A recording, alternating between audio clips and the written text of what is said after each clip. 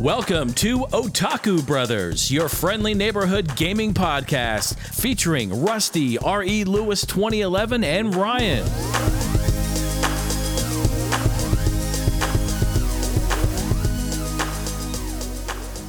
Hello everybody and welcome to the debut episode of Otaku Brothers. My name is Rusty and tonight I am with my forever co-host and brother-in-law, Ryan. Hey. Ryan, how are you doing tonight? I'm doing well. Awesome. Yeah. Awesome. We are super excited to begin this journey with you guys. As many of you, or very few of you, may know, I had a YouTube channel back in the heyday of YouTube when the gaming community was alive and thriving. I would say things have drastically changed, but my YouTube handle was R.E. Lewis 2011, and I've kind of decided to make a change and kind of transition from the YouTube space to the podcast space. Ever since listening to All Gen Gamers back when they first started their podcast, I always wanted to do a podcast of my own, but I never really had the means to do so. And now, fortunately, I do. But kind of maybe taking a step back when I started YouTube, I never actually had any intentions of doing so. My Twitter handle should be pretty evident of that, R.E. Lewis 2011. It was just my initials, and then the year I was going to graduate high school. And I honestly only created my YouTube account so I could comment on other people's videos, most specifically TV and Lust, Craig, one of my favorite YouTubers. He has since closed his channel, probably for similar reasons, but him and FinGamer were two people that I took great interest in their YouTube channels because I was looking to collect for the Nintendo DS back in the day. And I'd recently, at the time, reacquired an N64 and was just looking for some games to kind of get me back into playing those systems. And I guess for the DS, no better people to watch videos of at the time than Craig, the DS aficionado himself, and FinGamer has a pretty robust DS collection as well. But his N64 collection is actually complete. He has a complete N64 collection. So that's kind of my history from YouTube. I, got into the community then, and when I was watching their videos, as well as Pete Dorr, I just wanted to start making videos of my own. And so back in June of 2010, I released my first video. I believe it was the Dragon Ball Origins 2 unboxing for the Nintendo DS. So good times, embarrassing times. Please do not go back and watch those. I encourage you. It's rough. Yeah, spare it's yourself. Very rough. It's pretty bad. But if you want some entertainment, some cringeworthy entertainment. It's very cringy. Definitely go back and watch some of those ridiculous videos. But today we start a new journey, doing something completely different. Ryan and I, we've been talking about it for quite some time. And the podcast is basically going to be focused around video games and kind of our love for the hobby and our passion for the industry, what's going on today, but even kind of taking a look back at some of our favorite games growing up and the early 2000s and the 90s and stuff like that. So we're super excited about it. We hope that you guys out there listening will kind of hop on board and listen with us. So we're super pumped about it. But without further ado, let's kind of get started. We have a nice agenda tonight, talking about our top 10 games of all time later. But before we do that, I want to ask you, Ryan, why don't you tell the listeners how you got started playing video games, maybe your first experience playing, and when you kind of got an idea that you'd fall in love with this hobby. All right, so back before my prime, I was a chubby little kid. Oh boy. And I was single for probably 70-80% of my life. So I had to... I didn't start dating until I was 22 and I met your sister, so you're doing all right. It's not quite, it wasn't quite that bad, but one of my best friends back in middle school, he was really sick from allergies on recess, so we didn't go out for most of the spring season. Mm-hmm. So I stayed in with him and I played Lord of the Rings Return of the King on Game Boy Advance. Classic. It is, yeah. A few other ones that were peppered in there. This wasn't with him because he was a normal kid. Lauren really liked Barbie Pet Rescue, so I have to... What a gem. So I have to admit I beat that one on a road trip. and then 101 Dalmatians on Game Boy Color. We still have that, actually. Yeah, it was a really good one. Corella was rough. Spoiler, she's the final boss. Oh, wow. For both the pure white dog and the regular dog. So if you go back and get a Game Boy Color. It's a hot commodity these days. Everyone's searching for 101 Dalmatians on the Game Boy Color. Yeah, the batteries die though. Within the cartridges, which is rough. Yeah. But yeah, Lord of the Rings was really kind of where I started out, and that kind of seeing how this game played and the looter kind of pushed me towards most of my favorite games today. Yeah, no, those games are a lot of fun. I have Two Towers and Return of the King on GBA, and they're like almost top-down Diablo-like clones where you kind of just, like you were saying, go through different dungeons and get new loot, and even playing along the storyline of the movies too. So yeah, those are fun games. Legolas is all of like 6 pixels, and he's not the Orlando Bloom beauty that you see on the movies. But that's true. Those pixels are well shaded. Locks don't come in as crisp. No, that's good stuff. What about you? So for me, kind of dates back to when I was as early as I can recollect memories. I remember in our guest bedroom at our first house, my dad had an original Nintendo, and I can only remember playing a handful of games: Tecmo Super Bowl, Golf, the game was just literally called Golf, and Super Mario Brothers Duck Hunt. Those were the three. Yeah, nice. Those were the 3 games that I remember most fondly playing. Not even so much with him, but I would kind of just and Golden Tee Golf, or not Golden Tee Golf, or no. I'm repeating myself. I already said golf. You said golf just as golf. Yeah, that was it. So I remember playing those 3 games, and I wouldn't say I had a great appreciation for the games by any stretch of the imagination, but I did enjoy going up there, kind of sneaking up there every now and again and playing them. But it wasn't until Christmas, I want to say 96, but I would have only been 3, and I feel like that would have been too young. Hey, you got to start young. No, but I don't think it was that young, but in any case, I got the teal Game Boy Color with a copy of Pokemon Red. My sister got the strawberry kiwi Game Boy Color with a copy of Pokemon Blue. And so that was kind of my first memories of getting my own console that I could call my own and really diving deep into this game. Although, oddly enough, it took me at least a week, and I was so frustrated, tears were shed. I wasn't able to get out of my room. You start, and the Pallet Town music is playing. I was hoping that was real life and not the Within Blue version. No, it wasn't that embarrassing. I couldn't figure out how to get in my room because I was playing so much. No. But I was hoping that was. Eventually it got to that point, but no. So, because you're in that little square box, and I just was like, wow, I'm supposed to be collecting all these little pocket monsters and exploring the wild or whatever, but I couldn't figure out that there were stairs that I needed to go down. The first part's a sleep simulator. You have to figure out how to go through REM cycles first, and then you get a Pikachu. Yeah. So it took me a while to kind of figure that out, but once I did, I think I'd almost just flash forward to similar to you, being on the playground and just trading Pokemon with my friends with a link cable and everything. That was just an absolute craze. And I think it's funny because now kids in high school had that Pokemon Go, they walk off bridges. No, that blew their mind at the time. It was this, absolute craze that people were playing Pokemon Go. But for us, in early, at middle school and what's before middle school?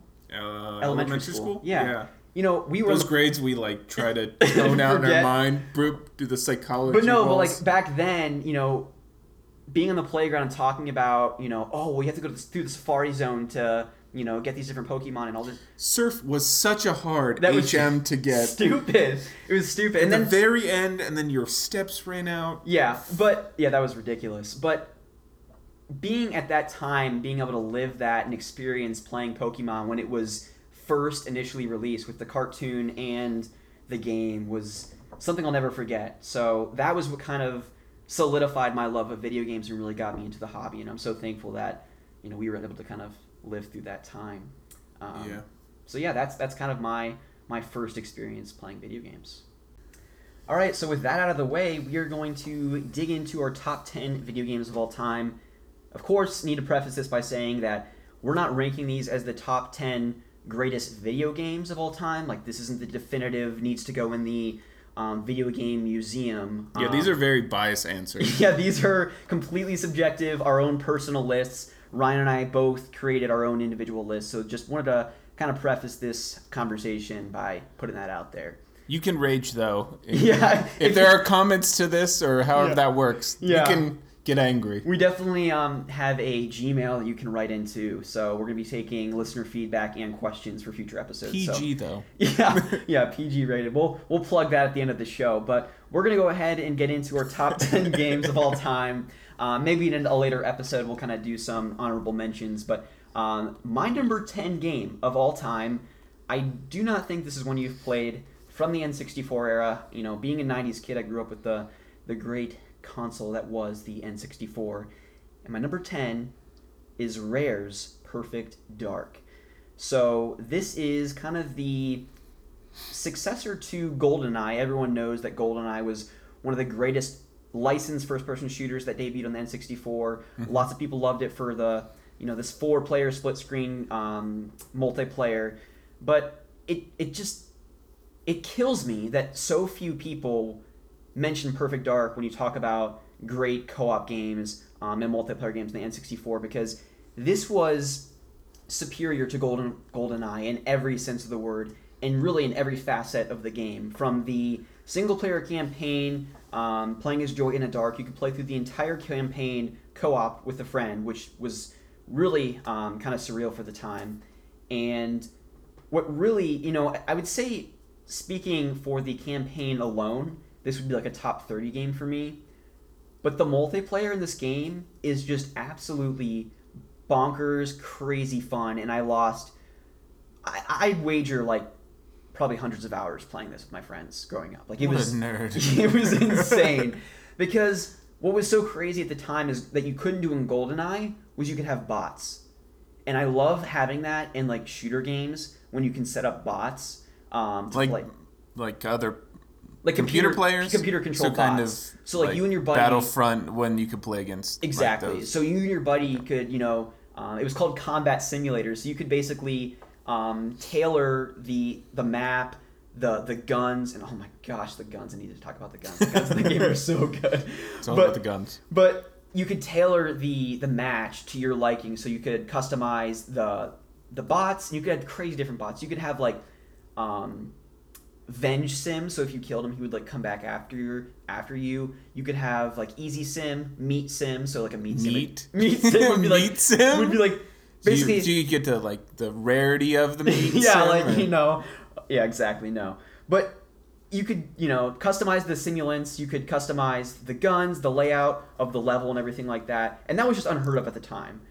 And even apart from that, a big cartridge. It was insane. Well, you needed the expansion pack to play this. It wasn't, they weren't messing around back in the day. But what was even crazier about the game is you started out, you were like Joy in the Dark on this computer, and from here you selected from the menu screen a single player, co-op, combat simulator, whatever you want to do, or you could press B and you could search the villa that the game took place in, and you could go around this giant like futuristic mansion and explore it. There was like a shooting range where you could go and like test out all of your different guns. It was insane for the time that this game came out, which I think came out like 2000. It was a late N64 release, but it was wild. But one quick thing before I transition to your number 10, I want to talk about the gun selection in this game. I have not played a game to this day, maybe Ratchet and Clank, that has in any way come close to, what is the word I'm looking for here? Clever, the uniqueness to the weapon You layouts. never played Resistance, though. You still have to play that one, where they have really unique guns. Yeah, and they probably do, but I don't know if it would come close to Perfect Dark, okay? Because there was a gun called the Farsight. It was this giant, like, sniper rifle, teal, white-looking gun. The tealness makes it. Oh, it really does. But oh my gosh. The sound that it made when you shot it was just like, pew! Like, it like, really, like, awesome, okay? And to reload it, you would, like, put orbs at the top, and it would, like, absorb into the gun. And it would also make a really neat sound. I love the osmosis orbs. It really was. To make the pew sound. But what really it puts it over the top is that you could see through walls and shoot people, like, X-ray vision. Ooh. So, like, and it would automatically, scope into the nearest person, and you would just just wreak havoc and just take people out with this gun. So that's just one of many. There was a laptop gun where literally you could throw it on the wall and it would like open up like a laptop turret and just like mow people down. I mean, this game is just insane for the time that it came out. So yeah, anyone that loves first-person shooters, the N64, or you missed out, you're from an older generation or a younger generation, Perfect Dark is a masterpiece of a game, and that's why it makes number 10 on my list. So I ranted long enough about Perfect Dark and weapons, but go ahead. What was your number 10 game? Okay, so I just changed my list like midway through our intro. Mm-hmm. So honorable mention to Star Wars Battlefront 2, the original one, not the new one. Yep. I think I could pretty much just leave it as Mos Eisley Yeah. and drop it there. Yeah. No doubt. But I think playing the split screen is kind of what games nowadays are losing. So Totally agree. I made a spreadsheet on this same thing that I'm looking at right now, and calculating it out, it would take me 5,000 hours to complete every gun and maximize my character, to shoot as a droid the best way. Are you talking about the new Battlefront? Yeah, the new Battlefront. Yeah, it's stupid. Before, you could just shoot a few times with your gun, you upgrade your gun and get like a cooler. Yeah. I think on the Assault class, it went from like a blue laser to a pink laser, and it was a more powerful pink laser. Yeah. But I think we lost a lot of that kind of sitting in the same room as your people, and it's going all online. Yeah, it sucks, for sure. Freaking Halo. Yeah. Halo 5. Oh. We went to play that campaign, Yeah. and it didn't have split screen, so our night was ruined. Yeah, you can't play those games in any other way. It's legendary, split screen, co-op. Yeah, with unhealthy snacks, you got like Flamin' Hot Cheetos and Gatorade, maybe a Red Bull. Or Monsters. Yeah, or like a concoction of all of them. Yeah. Not the Cheetos, but like the Red Bull and Monster at the Those same are disintegrate in Monster. you burn through a car battery with Yeah. whatever. Exactly. Yeah. But to my real top 10, so I added Minecraft. Mm-hmm. I really liked it's really simplistic. So you go in there, you have nothing, and the stakes you don't know what the stakes are. There's wood, you just start punching trees, because that's what you do in real life to get wood. And then all of a sudden you just hear growling because the sun's going down because you've been exploring all day. And yeah, I really liked that. I died a lot. I used to watch Minecraft. I think that was actually your stomach growling because you hadn't eaten in like 15 hours because you hadn't. Oh yeah, and then they added food on that patch. So it came out when I think it was Microsoft bought it. Mm-hmm. So they released it on the same day that Skyrim was released. Did they really? Yeah, it was September 11th, 2011. Yeah, I remember that. Going way back. Yeah. So I already had Minecraft, so I was set. So I just had to deal with Skyrim. But yeah, I used to watch the Minecraft channel, which was like Good, Ethos Lab, BOO. You're like speaking a different language right now. I have no idea. That's you rattled off YouTube names at the beginning of this. Don't give me that crap. That's true. I just like, oh yeah, those people I've never. Yeah. What do you mean you've never heard of Pete Dorr? That guy's a legend. Yeah. Okay. So yeah, BOO. He was really into the complex designs of these buildings, and I was just sitting there, just throwing dirt together in a cube, trying to survive. But I really like the engineering side of it. Mm-hmm. I could never get into the wiring of. There was redstone, which was equivalent of like electrical wires, which was more of Ethos thing. Mm-hmm. I just like chucking blocks together and surviving. And Yeah. it was also kind of getting into the grind of things. So Yeah. you had to grind out the resources, like punching down a bunch of trees. Yeah. And eventually get an axe, and it makes it faster. But coming home from school, which I was like high school that time, and starting college, you come home, you just want something mindless. Yeah, and for sure. Mining through the ground for an hour and a half looking for some shiny rocks is... Yeah. Instead of doing like calculus homework. Yeah. Which one sounds better? Do you want to punch for a real. bunch of trees? Yeah. Or do you want to do calculus? So. And I think that kind of goes back to why we enjoy the hobby so much, is just that escapist reality or mindset. Oh, for sure. You know, like, I mean, I know there's a game, especially my number 3 game, where it's just like, you want to get lost in that world, and Minecraft is that. For me, I never really got into Minecraft because there's some games where I love playing The Sims, and I guess that counts too, but like, most games that I play, it's like I want an end game. I want to like go towards and accomplish something. But for you, it's like, oh no, but I created this giant palace and it looks awesome. Which, Yeah. you know, it's different strokes for different folks. You know what I mean? It's the end game is your imagination. Yeah. Wherever you're you might not be creative, Rusty. okay, whatever. Whatever. Poke jabs, but Yeah. yeah, wherever your imagination stops, Yeah. or wherever you lose that inspiration, kind of like art. Yeah. It kind of combined the more technical, like 3D kind of engineering side, and then also the art side. Mm-hmm. And wherever you stopped thinking of this would look cool, or what if I tried this, is where your buildings went to. Yeah.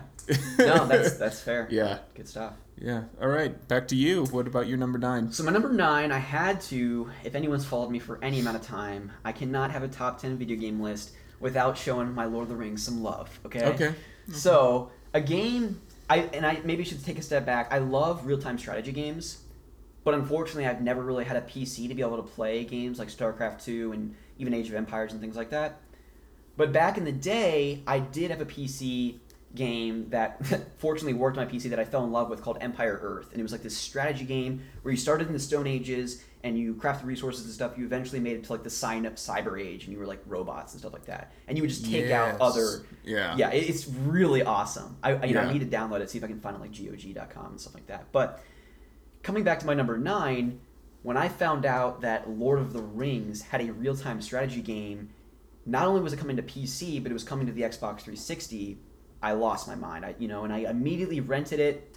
My buddy eventually bought it because at the time I didn't have a 360, and I just fell in love with it. I've since purchased a copy for myself, but it was so unique. And the first game I actually had on PC as well, but it ran horribly because my computer couldn't really play it. But I still... Yeah, computers were rough back then. I continued to slog through the first game. But what was so unique about these games is that they have a good and evil campaign. So the good campaign, clearly you destroy the ring, but the bad campaign is Sauron gets the ring back and you just wipe out all of, humanity, elves, Which is dwarves. cool too. Yeah, so it was so cool to see Yeah. that juxtaposition of campaigns that you could play, and I love that. I've played both good and campaigns, good and bad, multiple times, but what really sells the game for me, it's similar to Perfect Dark with doing the combat simulator and kind of creating your own fun, was skirmishes. So you could basically, from the ground up, create the battle that you wanted.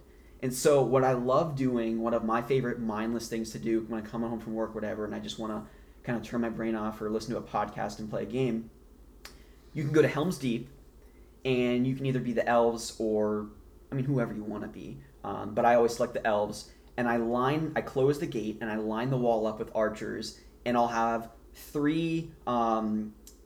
legions of other bad people that I'm going against, and it's like the Uruk-hai, goblins, and like orcs. Okay. And I make sure that they're all in the same team, so that they're all coming at Helm's Deep, and it's basically recreating the final battle in the Two Towers. That'd be really cool. And so you just eventually, you upgrade that. I'm just thinking of our golfing trip where it started raining.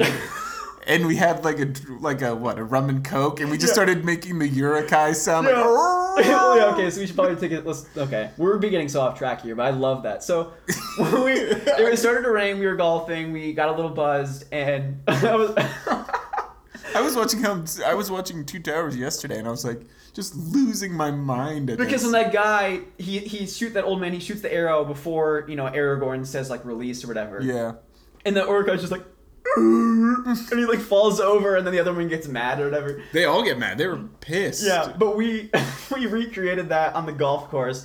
Everyone, our dads were just... Apparently that's not normal golf etiquette to be like making Uruk-hai sounds, but... Who knew? We were really bad at golf. So I just love that game so much because, like I said, the campaigns are great, but what is even better is the skirmishes and kind of creating your own scenarios with Tolkien lore, whether it's you're the bad guys or the good guys. It's just endless amounts Praise of fun. Morgoth. Yeah. So, good stuff. So that's my number 9. All right, my number 9 is Super Smash Bros. Melee. Good choice. So definitely a more refined version of the N64. Almost unplayable at this point. Yeah, going back, we went to that... it was that arcade place. Yeah, the 16-bit? Yeah. Whatever bit number. Yeah. And then... Arcade. Yeah. Going back, it's super slow. Yeah, it's You're just waiting like 5 seconds for you to like click B with Pikachu and your lightning. It's pretty bad. like he had like 37 Reese cups before, and he's like suffering a heart attack. a lot of good memories from that one. I remember when we found out, or whoever, that was not before the internet, before I really had a lot of access to the internet. Yeah, for sure. Yeah. So one of our friends at recess was like, "Oh, you could get Mewtwo," and this blew my mind because Mewtwo has. I almost had been like a father figure. I don't know what this is about your real life dad. No. My dad is a lot better father figure than Mewtwo. No, but he's always been like an icon because he has that one line at the end. I worshipped him. Yeah. Posters and candles. No, that's Lord Helix. Oh, okay. No, hopefully people get that reference. But no, he has that line at the end of the Pokemon, the first, where it almost sounds like I have a dream speech from Martin Luther King. Yeah, it's really good. I wrote it down, so please. I see now that the circumstances of one's birth are irrelevant. It is what we do with that gift that determines who we are. Mm-hmm. And it was, I mean, granted, it's a freaking gray and purple guy with a tail. Yeah. But how profound that was as a kid. Yeah. So being able to play him on Melee was really great. So how you got him was you had to stand in Pokemon Stadium in the center for, I don't know, 8 hours or something really long. So I left it on overnight, and then I got up in the morning super excited before school, and I think you had to kill one of the players, and then all of a sudden you have those sirens going on, and it was just that's super like the greatest crazy. feeling, especially if you didn't know which characters were in the game, and as you unlock them progressively. Yeah, like Dr. Mario came up, and you hear the siren, which is now our phone alarms for getting up. Yeah. I think that's your alarm for things, for like cooking food. It's just it's the same siren as when someone in Melee would pop up. But yeah, getting to fight him for the first time. New challenger approaches. Yeah, like, the day is approaching. Yeah, no, I spent so many hours on that game. I actually put Lauren, little sister, so people know My wife. Yeah, her wife, his wife, and my little sister. I put Lauren through a boot camp because I wanted someone to play with, and obviously my sister was going to be there for a while. I just spend time with her, so I couldn't really get rid of her. So I put her through boot camp so she didn't suck on my team. I trained her how to jump, like mid-air attack, and you were really strategic if you could jump off the side of the stage and like kill them, especially with Meta Knight. Mm-hmm. You could like kill them off the stage and then get back on the stage. You were just like a bamf. So eventually it was one Easter. Silence after that. Yeah. That's good. Yeah. So we modded the game. You could actually like add mods to it. So I had Meta Knight like skinned as Darth Vader. So his sword was like, he had like a red lightsaber. Oh, that's so neat. I never knew that. Yeah. And then we modded Link, and Link had a lightsaber. He had like a ray gun, and he was just super difficult. So we saw him as like the most OP character in the game. He was the most overpowered character in the game. So we were like, oh, we should fight him. And then we were trying to like handicap ourselves. Mm-hmm. And this was about the time where Lauren got her wisdom teeth out. So oh my goodness. She was like on painkiller. She was on Vicodin for the pain in her mouth. And we're like, you know what we should do? Because I put you through boot camp and I prepared you for this. We should fight the hardest boss. This lightsabered up Link with a gun. Yeah. On like level 9 or something stupid. Level 9, and then we handicapped ourselves. And oh my gosh. like every time, so we'd start out with like every time we died, we had 30% damage. Mm-hmm. And then we got up to we started out each life with 140% damage. Oh my gosh. Going against the level 9 or two of them. It was brutal, but apparently painkillers help Lauren gain skill because now she sucks. Yeah. That's my Melee rant for that. But yeah, it's a really good game. It's sad that I have to put it at number 9. Yeah, but I'm kind of curious because I mean, I don't want to spoil anything, but I mean, you must have some pretty good games ahead of that. I do. At 9. Yeah, that's all right. Yeah, we can move towards those. Yeah, we talked all right, about you're number 8. My number 8 is also a game I don't think you've played. A series that I got into very late. It was originally came out on the NES here in America as Dragon Warrior, and in Japan it was known as Dragon Quest. And so eventually we had the first 4 games on Nintendo here. I don't think we saw another release until Dragon Quest VIII on the PS2. And Nintendo, Square Enix, whatever, they remade Dragon Quest 4, 5, 6 for the DS, and then 7 and 8 are on the 3DS now. My game at number 8 is Dragon Quest 9. So this was a game that was made from the ground up for the Nintendo DS, and what was so awesome about it for the time, or not even for the time, even to date, I think something, you know, you and I agree with is that we love in games when you grind for a new piece of armor, and then when you equip that armor, you actually see your character wearing that. There are not words to describe the feeling. Yeah. Like, okay, there are big events in your life. Like, you get married, you have a kid, and, like, I think it probably equates to, like, you get that new piece of armor. Like, my helm, you got the new horns on it because I killed a Rathalos or whatever. Yeah. But I think it's, like, the same feeling that you would get, like, looking at your kid for the first time. Oh, yeah. You're like, oh, no, I made that. Yeah, exactly. So, and that was what was so awesome, not only in a Dragon Quest game, but on a handheld Dragon Quest game. Yeah. And I put, I think, at least 100 hours in this game. So it has, I wouldn't say a generic story, but a relatively, you know, save the world type of story. Yeah. All the Dragon Quest games do. Although I'd argue that Dragon Quest V actually has a really interesting, unique, and almost even emotionally powerful story. But 9 I loved because you could play locally co-op with friends.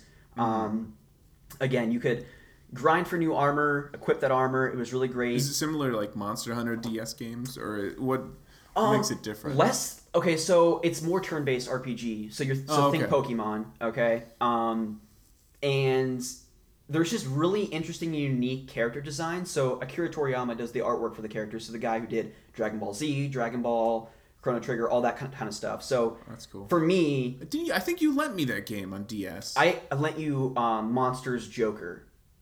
Sure. Dragon Quest Monsters. That was the one where you actually collected monsters. Yeah. Okay, so this one is different in the sense that you don't collect people. You recruit people to come alongside you, so you can get and you can edit and customize their roles, so they can either be like a Fire Emblem almost? Sort of. I don't know. I would say it's kind of a unique experience all on its own. It's kind of its own separate thing. Pick it up. But yeah, it's really, really good. I have all of them for the DS and the 3DS. They're really excellent games. I actually just also ordered the Dragon Quest IX soundtrack from Japan because I love that so much. The music in those games is very, like, I mean, this is a weird soothing. It's just very peaceful. And Do you fall asleep a lot playing this game? It's funny you say. So, like, in college, I played every year of college. I played a different Dragon Quest game. So my senior year of high school, I played Dragon Quest IV. My freshman year, I played 5. Sophomore 6, and then I think my junior year, I played Dragon Quest 9.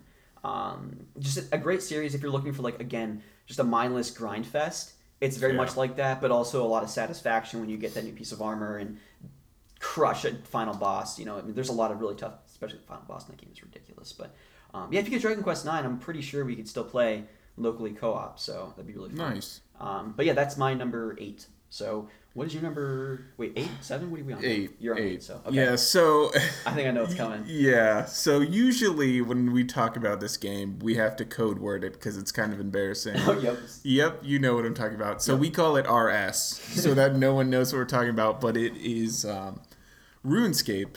So it originally, I played this through middle school and through college and for a while. So I've been alive for 226,000 hours. I took the time to calculate this, so you're welcome. Oh my gosh. I played this for 1.56% of that time. So you guys can do the calculation, but it's a lot of time.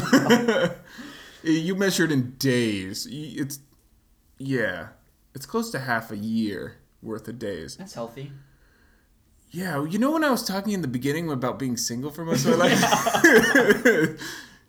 But on the bright side, I have lots of capes. And you've maxed, like, how many skills to 99? So we'll talk about that later. Okay. But this is another one of those. It's kind of progressing from the Lord of the Rings Game Boy Advance game where it doesn't really have a story, but you have skills and you can upgrade your character it's and like get tier 1 crap. RuneScape is like tier 7. It's like whoa, it's like tier 3. It's like next level. No, you don't want to give it that much credit. Okay. But it's more of a nostalgia thing, so I think that's where it gets a lot of its power. But I really like the old style games because we grew up with the like red version and blue version, and you get those graphics that I wouldn't say are crappy, but they're not. If you look at like the new God of War that just came out, they don't compare, but you still get that. Like even Super Mario on the original, like the original ones, the side scrollers. There you get a lot of satisfaction of going through those old kind of looking games, and that's kind of the look that the original RuneScape, and they now call it old school RuneScape, has. They since have upgraded the graphics, which it still doesn't compare to like those new PS4 games, but yeah, it was a lot of fun. I think it was 13 million XP to get to level 99, which 99 was maxing out a skill, and you got a cape and had like the symbol. So like my first 99, because I got those, because I spent that time was cooking, so it had like a little cooking symbol on it, and it was purple. And then when you get 2 of them, it gave you trimming. I'm not gonna bore you with like all like fall asleep. Yeah, you're like, God, the cooking is the worst. No, it was a lot of fun. But I do have a story for that. So I had a few girlfriends throughout high school, and I don't think they enjoyed it. So before you tell the story, I'm totally going to call you out on the air here. We're sitting at a wobbly table, and you keep doing like oh, this. I'm sorry. I get fidgety. And I don't want that to get caught on the audio here for our listeners. I'm sure they don't want to. They're probably really annoyed at this point. They're probably gone. So yeah. it's fine that I'm talking about No one was going to listen to this to begin with, so we're fine. We're doing pretty well. I'm ranting about RuneScape. Yeah. So they're the wobbly tables. We've lost all credibility at this point. Yeah, the wobbly table's the least of their concerns. So I guess throughout high school, I had a few girlfriends, and they did sports and like they danced. Sports. Yeah, not games. So I was into RuneScape because I was one of those, and I think they did it more to like pacify me because I was in a room playing RuneScape, and they're like, "Yeah, we should probably try to spend time together." And so one of my girlfriends at the time was a dancer, and we're like, "Oh, what kind of character name should we do?" And to preface her name, there's a woodcutting skill. And a type of tree is a yew tree, YEW, and it was like the money-making tree. You had to have level 60. You got 260 gold per thing, which is a lot over. Yeah. So anyway, she was a dancer in real life, in RL, and is what we called it because we were not in RL most of the time. And her name was Dance. 4 the number and then YEW because goodness. Yeah, looking back, so she ended up cheating on me for obvious reasons, but with a freaking mage. Yeah, freaking warriors out here. But on the bright side, I have 899 capes, so who's the real winner here? That's an excellent point there. All right, I'm going to stop there before I embarrass myself more. So what's your number 7? Okay, so my number 7 is one we've already talked about. It was on your list, Super Smash Bros. Melee. Okay. So I don't have a whole lot to add other than the fact that I still feel like... I know that Smash 4 is a superior game in every regard, but I just don't think I'll ever be able to replicate the times I had playing Melee. Because Melee they still do tournaments for. Yeah, right? I mean, it's wild that it's still, held at tournament level, that they're still playing that. So, clearly, it did so much right. And I don't think you've had a jump from a series to that extent. As much as you did from the N64 to that. I mean, it was mind-blowing. And I felt I had more... mind-blowing? I had more hype leading up to Brawl because there was that dojo website that you could go on, and daily they would release like a new map or a new character that was going to be on the... but Melee, I just remember like setting the settings to everyone would have level 99 or 99 lives and just going for like 3 or 4 hours with my friends. Okay, so the best settings... Okay. I think no. Because we've done this before. Yeah. It's the soccer balls. You do only soccer balls. Yeah. on Final Destination, which you have to go through a bunch of things to get, but it's just a flat stage with soccer balls, and if you kick these soccer balls into your opponents, they just go flying. Then, is your percentage all the way up too, or you can do that because they just like sprint off the screen. Yeah. But it's so satisfying to like you get the right angle, you go back to geometry, and you're like, oh yeah, that 45 degrees of no, the Mom, you don't understand. It's helping my geometry. Yeah. So I got through math. Yeah. It was good times. I'm definitely looking forward to, and we'll probably talk about this in a later episode. How I guess Smash 5 for the Switch is gonna turn out. You need to get a Switch. I do. I know you have one. But I probably will when Smash comes out, which is probably going to be like November timeframe. I feel like they're going to have it for holidays because they're just going to sell Switches like gangbusters. It's going to be nuts. Yeah. And it's already doing really well. But another topic for another day. That is my number 7. I won't really go into too much more about it. So your number 7. I'm sorry, I keep going ahead of jumping ahead, and skipping you. I can give you both, but yeah. My number 7. So it is Breath of the Wild, or Zelda Breath of the Wild. Yeah. Speaking of Switch. Yeah. So I hadn't really played any Zelda games. So that's not true. I played Ocarina of Time on the 3DS. So I never got the nostalgia factor of on the original N64, except for like one time with this kid that we were babysitting. And so we're gonna lose everyone here. Yeah, but we're gonna get some serious hate mail. I did not like Ocarina of Time. Yeah. And that is mainly because I didn't have the nostalgia on like the time frame when it originally came out. Because when it was released, going into like an open world, you got different quests and you get a cool sword if you do like this crazy quest line. I'm sure it was great. But playing it in 2013, 2012, you had Skyrim. Yeah, I mean, and Skyrim to Ocarina of Time. And that water temple is the worst. The worst. Okay. Yeah. You've driven the point in the ground. So talk about Breath of the Wild. Breath of the Wild is great. Pickle Rick. Yeah. So yeah, Breath of the Wild was great. It better not be Lauren texting you. It's my mom. Okay. Nope. It's unacceptable. So Breath of the Wild, you start out and I really like games where they just kind of chuck you in and they don't have to explain everything. I think they explain to you, click X to open this chest or to open a door. But the entire tutorial island is you actually, I don't want to spoil things, but like escaping. Words. Getting off of this area. And it's teaching you how to do it while you're doing what you do for the rest of the game. So it's not really like, click X here and you punch. It's you learn by playing the game. Yeah. Which is, I find, to be the most satisfying ways. So like a lot of trial and error. Yeah. Which, I mean, you get into Dark Souls and there's just no tutorials. You die, and you die. Yeah.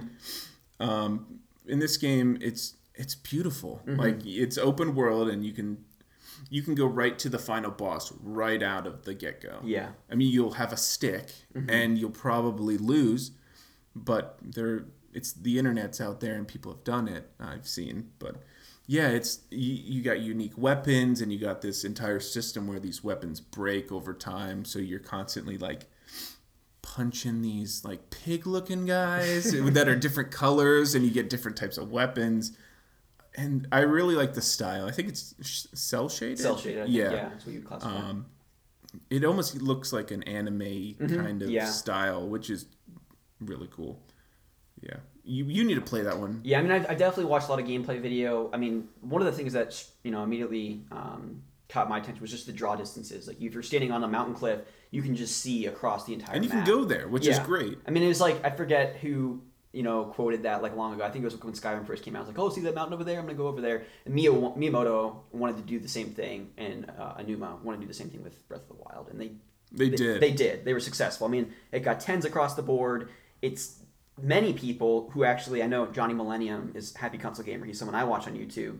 The Ocarina of Time, or it was either that or Link to the Past on the Super Nintendo, was his favorite Zelda game, and this just shattered that, Breath of the Wild.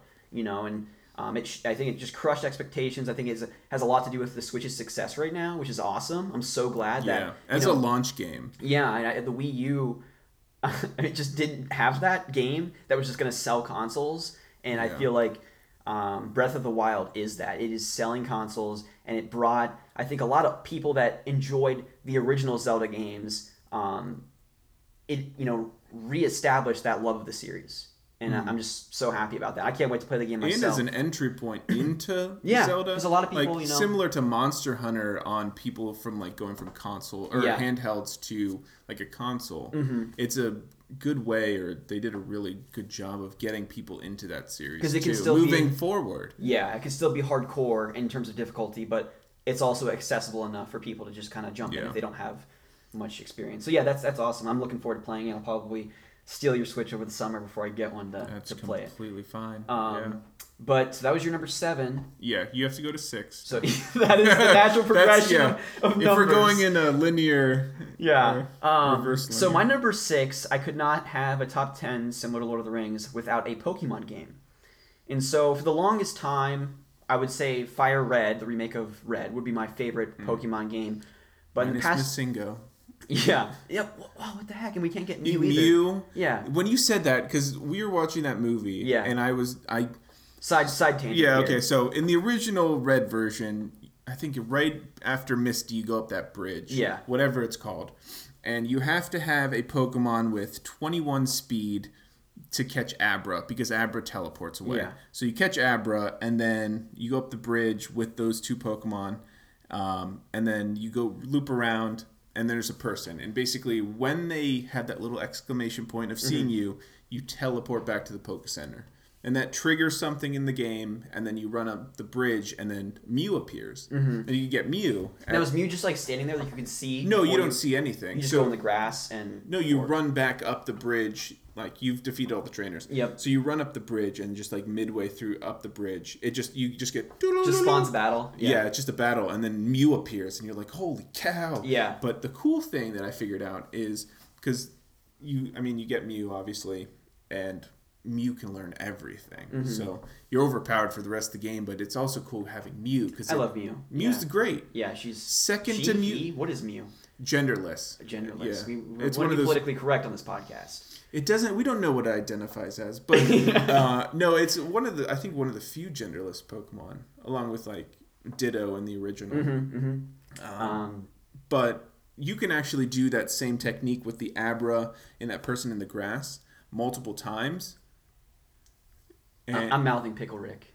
Okay. Pickle Rick.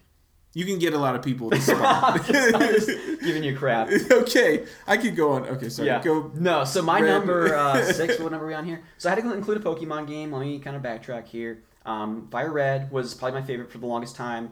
Tied with nostalgia, but also the game being kind of revamped with, it's all colorful and everything compared to the original version.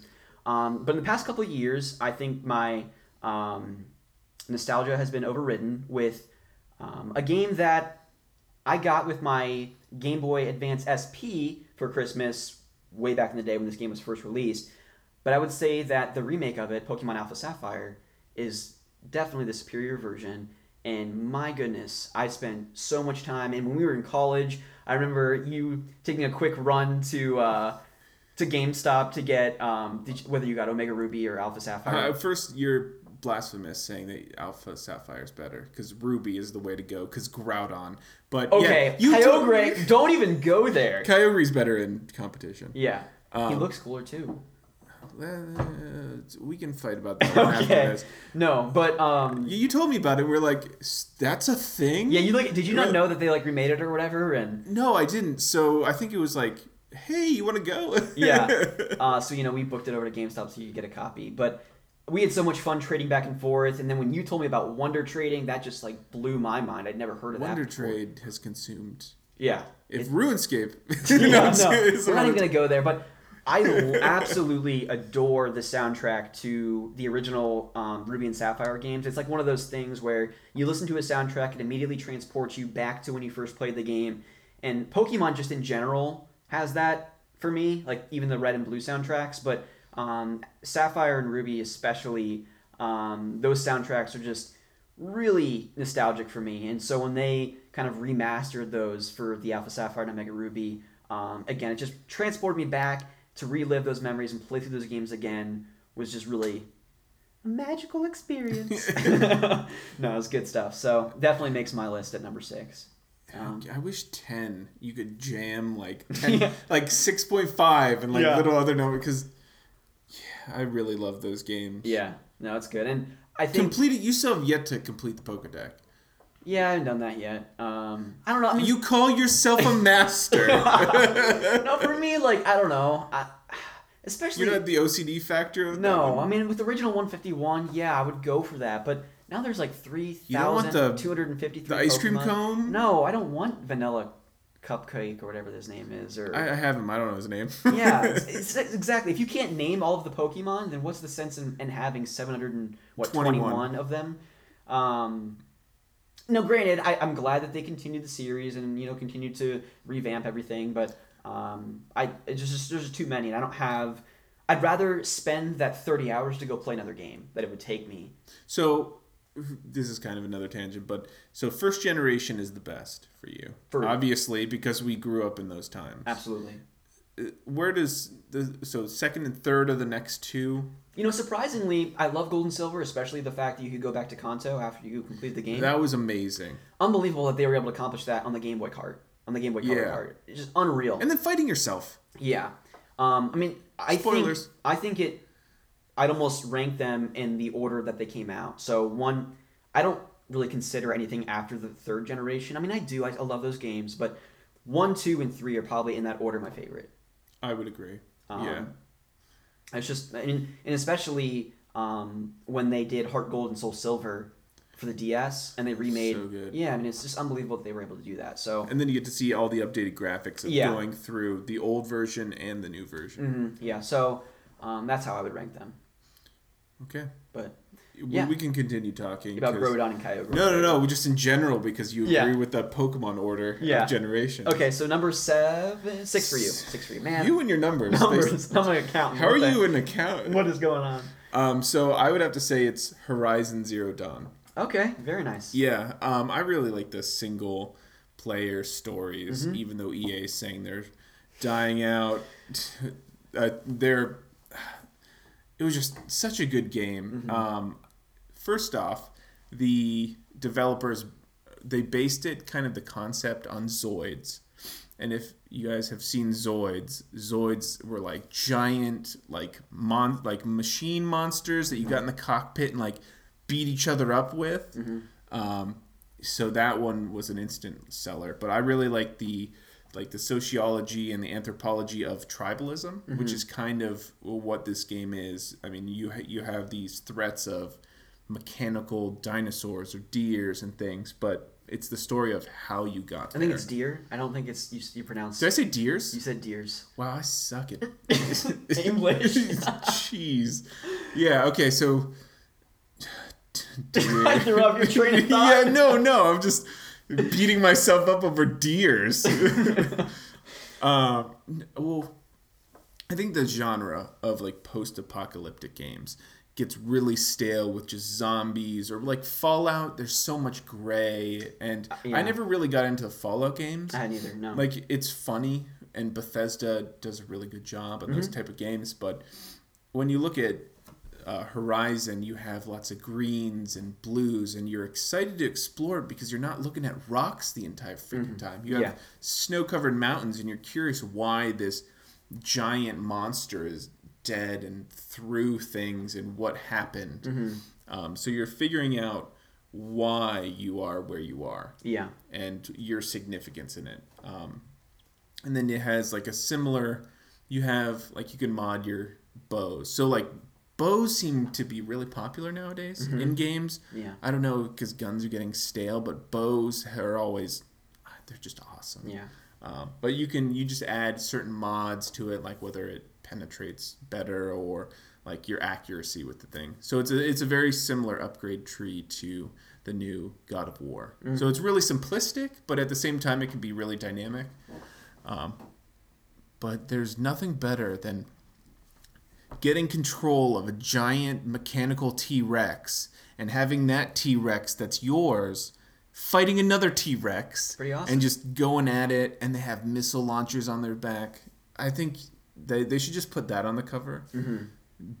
T-Rex battles with missile launchers, and you would sell more. I mean, they sold a bunch, but yeah.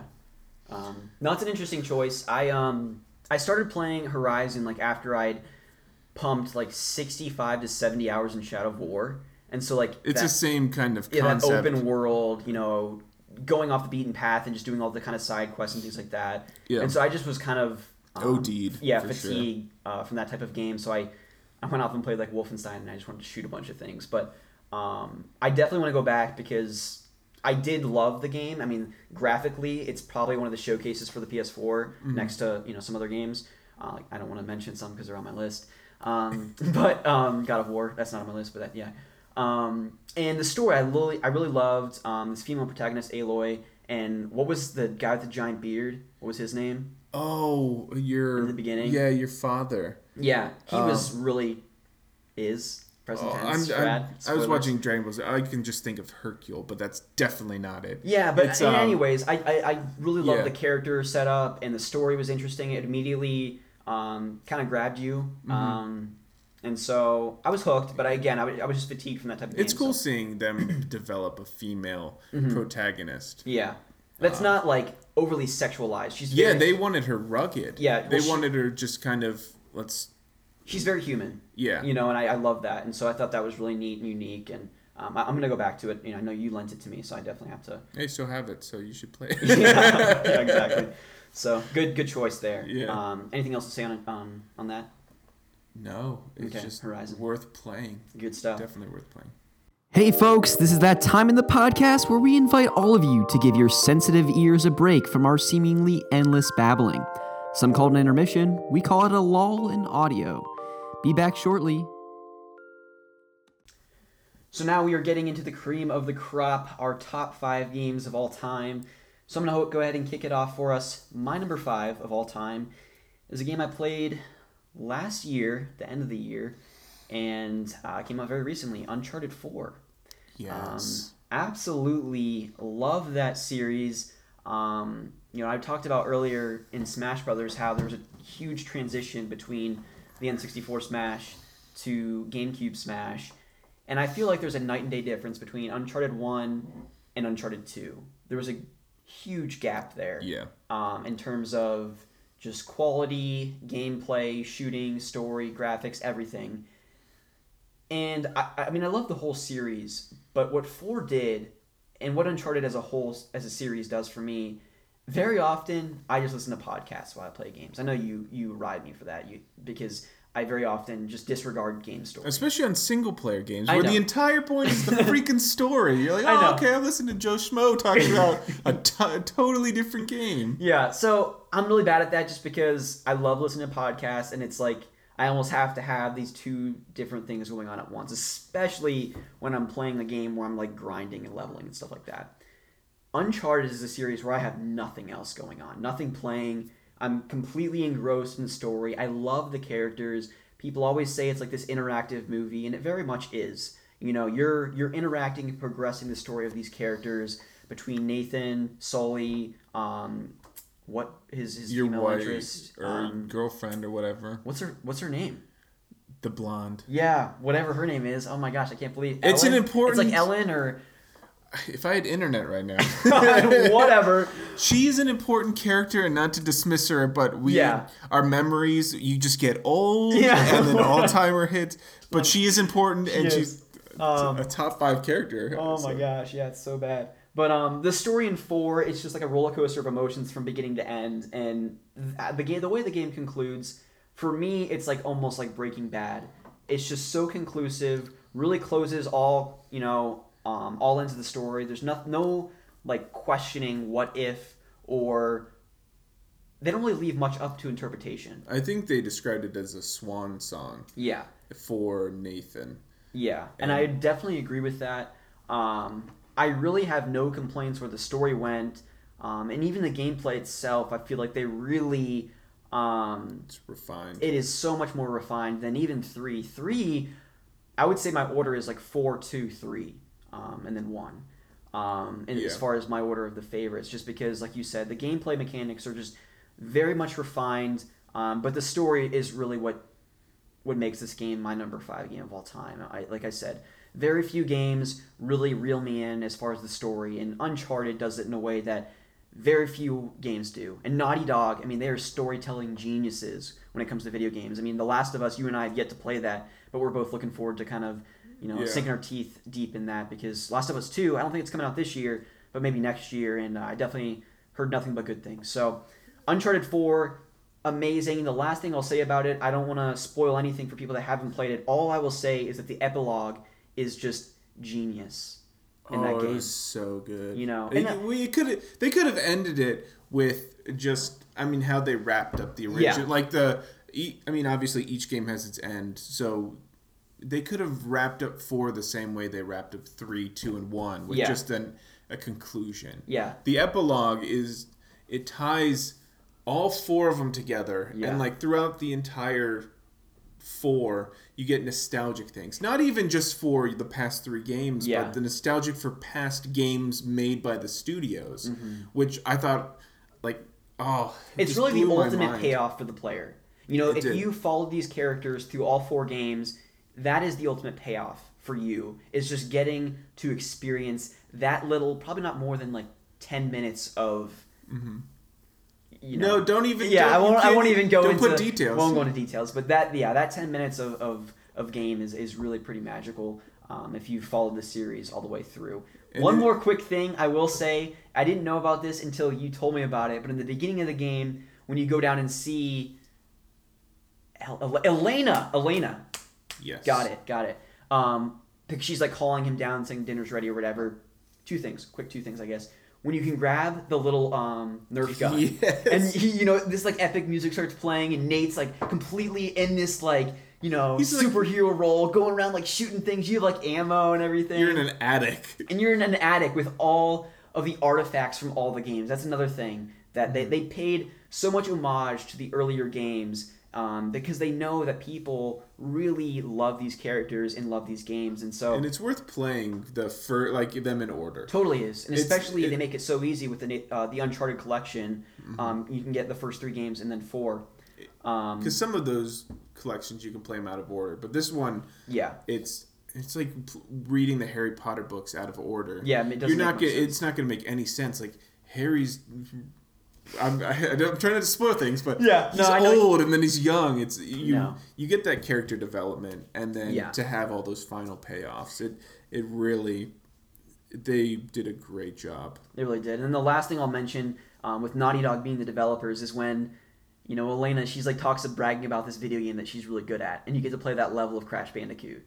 Yeah, on the I had never played Crash, and especially with the PlayStation logo, that signature sound that comes on when you boot up the console. Even that comes on, and then it starts the level. It's so awesome. It's really just just a nostalgic trip. Yeah, I was freaking out when I got to play Crash Bandicoot in this game. Yeah, and then looking in, because I didn't know they were the same developers. Yeah, and I was just oh, this is great. No, it's really good stuff. So that's my number 5.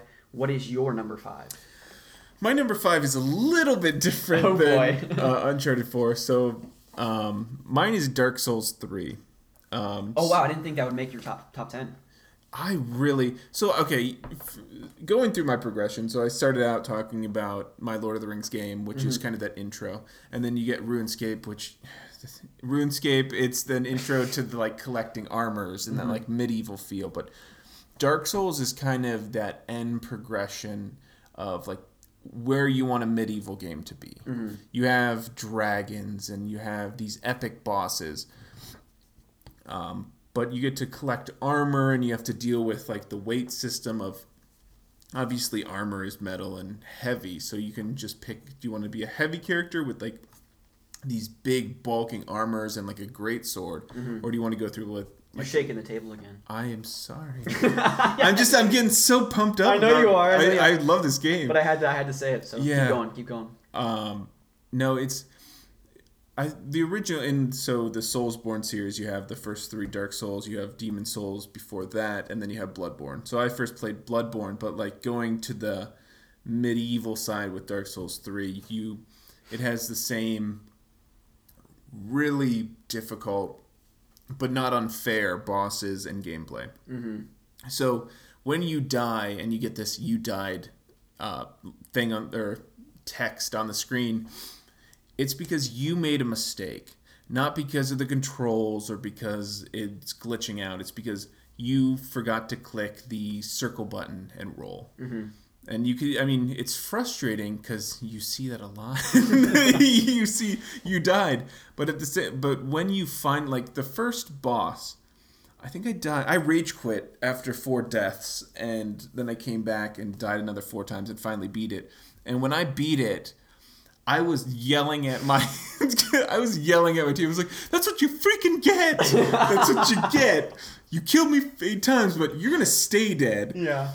It's that satisfaction, and all the bosses. There's 19 main bosses and 6 DLC bosses, and they're all really well thought out, and they all have their kind of unique move sets, as most bosses do. But what's really cool is each move can be dodged, but it's up to the player. Mm-hmm. So if you don't click circle, in the later games, half your health is gone, or you get one shot if you don't upgrade health. But it's seeing your character facing what like a medieval world would be like. Mm-hmm. Those stakes are so high because fighting a dragon, it's not going to be like Bowser, where you have to jump on his face 3 times. You just got toasted. It's not as calculated as like a Nintendo game. It's very, I don't even know, but like you don't just jump on someone 3 times. It's very intricate and complex the way they've crafted that world and the bosses. They're worth playing. Mm-hmm. They're challenging, but you get definitely a sense of satisfaction. And if you're one of those people, you can brag to your friends that you beat them. I don't know if there's any other game where you can have as much bragging rights than the Souls games. Because when you hear Dark Souls, or when it's like comes up in conversation, you're like, oh, those are because there's tons of videos and it's hilarious. Like fail videos are funny, but like watching people go into these Dark Souls bosses or Soulborne bosses for the first time and just getting obliterated and then just ranting is some of the funniest things I've seen. Yeah. I haven't really. It's funny because I remember I originally kind of like recommended you. Yeah, it's your fault. Getting Come on, man. And I hadn't even delved in the series really myself. I played Dark Souls. I got to the Gaping Dragon or that giant. Oh, I'm waiting for the first one to come out. The remaster is coming out later this month, but. I got to that point. It's $40. It's worth getting. Yeah, I'm sure. I got to that point, and I was in college at the time, so I didn't really have the patience or the ability to just kind of like, grind that out and be consistent with going back and trying to defeat the bosses. But I'm looking forward to definitely play the remastered version with you, and I actually have a copy of Bloodborne myself, so I'm looking forward to. And I think it was free on PSN Plus. Well, I think like last month or the month before that. Yeah. I definitely have a deep appreciation for the series and what From Software has done. I'm definitely hoping for the fans of the series that I think that we're going to get a Bloodborne 2 announcement this year. Because they were curious on what the FromSoft like E3 or because it was just kind of whatever it was a picture of, but it looked like stuff from Bloodborne. Yeah, I think we're probably going to get like an October, September Bloodborne 2 like surprise announcement. Yeah. Or release actually. I think it's one more rant real quick. Okay, go for it. But the way that you have Uncharted where it's very direct on their presentation of the story. It's, hey, this is happening. They kind of explain the plot. Bloodborne and Dark Souls, it's up to the player. Mm-hmm. So you get as much lore as you want. You're in this world, and it's up to you to discover. It's a mystery almost. So a lot of the plot and explanation comes in the descriptions of items and like these side quests and things. But it's a really unique way of presenting story, their world to the player. Yeah, no, that's good. I'm definitely looking forward to jumping in at some point in the future. Yeah, awesome. Up to you. So I could go on about that game for a while. My number 4, as we move along here, is another N64 classic. Might not hold up to most people today, but it still does for me, and that is Super Mario 64. Yes. Okay. So, again, we can still talk. Yeah. I'll still accept you as a family member. Yeah. I just feel like at the time, nothing really compared to going into that completely three-dimensional world and just jumping into these different paintings and then visiting these different worlds and collecting stars. I mean, I love Super Mario World on the Super Nintendo. I originally played the GBA port when I was actually about 10 years old. Story of another day. But when you enter that world in Super Mario 64, it just completely flips everything you thought Mario could do on your head. It's just really wild. They had another dimension. Oh, yeah, it's really wild what they what they came out with. And I'm so big on soundtracks, and Super Mario 64 is one I frequent very often when I'm at work or whatever. Really, the entire N64 catalog, I feel like, has a really unique and diverse soundtrack for all their games. But Super Mario 64 specifically, remember my cousin and I had a lot of fond memories, a lot of sleepovers, just really grinding out the stars in that game and visiting all the different worlds. And so for that reason, that makes my number 3 spot. Or number 4. Sorry, jumping ahead again. But yeah, Super Mario 64 goes down as a classic for sure. Yeah, it's a great game. Yeah, I've spent, because did you ever get the 3DS version of that? I did. It was very different. I wouldn't say it was as polished. And you could play as like 4 different people, I feel like. I think you could play as like Yoshi, Wario, Peach, Luigi, and Mario. I don't know, it was weird. They had like some kind of co-op or multiplayer component to that game that was kind of strange. But it was actually one of the first games I got with my DS back in the day. Yeah. So it was good. I mean, for people at the time that if you hadn't played the game before, it was definitely... It's kind of like Ocarina of Time for me. It's going from what Mario is now with the hats and chucking things. Yeah. Turning into T-Rexes. Yeah. Yeah. Yeah. But no, good game. Good game for sure. What is your number 4? So this is a relatively new game, and I think I mentioned it earlier. Is Monster Hunter World. Okay. So I had never played a Monster Hunter game before. 2 of my roommates in college were playing it, I think Ultimate 4 on their DSs, and they're like, we're getting G rank, we're killing some dragons, can you help me, man? And then one of them would always bug the other one, like, dude, you're way better than me, I need your help, man. Yeah. But I had never really gotten into it. But when I saw the commercials for it, where there's these cats that cook food for you, and you could befriend pigs. Little baby pigs, too. Baby pigs, Adorable. and you can dress them up. I mean, that's obviously not most of the game. Most of the game is you're going... just letting you guys know, that's not most of the game. I really like... I mean, that's kind of along the lines of most of my games, is that progression of upgrading armor and developing your character. They do it in a really unique way where all your stats are the same. And your stats or your character doesn't change. It's the armor that you get that really makes your character better. Yeah. So the loop, you start out fighting a lizard. And that lizard's difficult because you have like leather armor.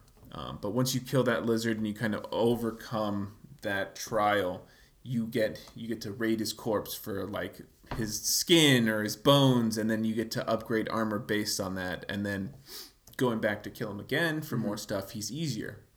So you've kind of conquered that, and then you end up going through that with all these different monsters, and there's 30 different bosses, and they're adding more. But fighting dragons, and you get awesome armor. It's that what was it, your number 10, where you're talking about getting that piece of armor, the darkness? It was Dragon Quest 9 for the DS. Dragon Quest. It's that same feeling of you earned this and then seeing your character change. Yeah. No, it's a great hook. I mean, that's...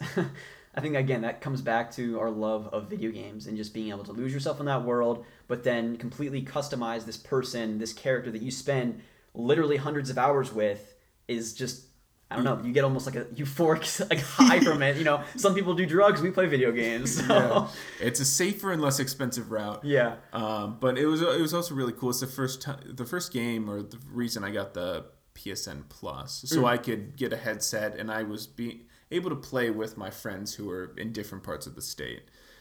So getting to play with my old roommates and say like, "Hey man, are you gonna cut off his tail, or are you gonna punch him in the face with your sword?" Yeah. It was really cool to get that interaction with people around, which I know people have been doing for a long time. But it's you want this piece of armor and you're gonna go at it with your friends. Yeah. And then just as a closing, besides there being a bunch of little side things like the cats and like fishing and birds and things that you can collect and put in your house, which is really cool. There is an electric lion unicorn. Of course there is. And he gives you chaps. So leather chaps for killing him and making his armor. So I think that's a game seller as well. Oh, that's a game of all time. I should move it up to 1. Yeah. So no, and similar to all these games that are on your list that I just haven't had a chance to play, Monster Hunter World, Lauren got it for me when I passed the CPA exam. And, I probably put 5 hours into it. Again, I just come off of like a crazy Lord of the Rings binge. Well, that's why I'm not holding it against you. Yeah. Okay. You're running on that, like, the time I've given you so I don't start holding it against you. But yeah. Because it's been a month or so. Yeah, I know. We're running out of time here. We have to glaring go back. it. We have to go back, Kate. Yeah. Lost reference. But anyways, so I will get to Monster Hunter World eventually. But without further ado, I will get to my number 3, which... This is like the pinnacle for me of video games. Like, if I was my 8 to 10-year-old self, when I was first watching Lord of the Rings and just loving this Tolkien lore universe, I wanted to be Aragorn. Well, this game made that possible. The Elder Scrolls V Skyrim. Okay, for the longest time, I held Oblivion in higher regard just because... One, I feel like while graphically it looks worse, it's more vibrant, like the colors in the world. You could make a very pale person with a very green afro, which I was mad about that you couldn't do in Skyrim. Yeah, and so much vibrant colors, and even in starting the game out, I feel like, to me, the payoff of coming out of that dungeon and escaping the prison and being introduced to this open world was more exciting than the opening of Skyrim when you're about to have your head lopped off, the dragon comes, and you're dragonborn. Yeah. But... I spent far more time with Skyrim over the past few years, and even playing through it again on the PS4, the enhanced version, not even dipping my toes into the 3 DLCs yet. I really want to play the, wasn't there like a vampire one? Vampire's really cool. Yeah, so I definitely want to, sink my teeth into that. Okay. Oh, we lost everyone.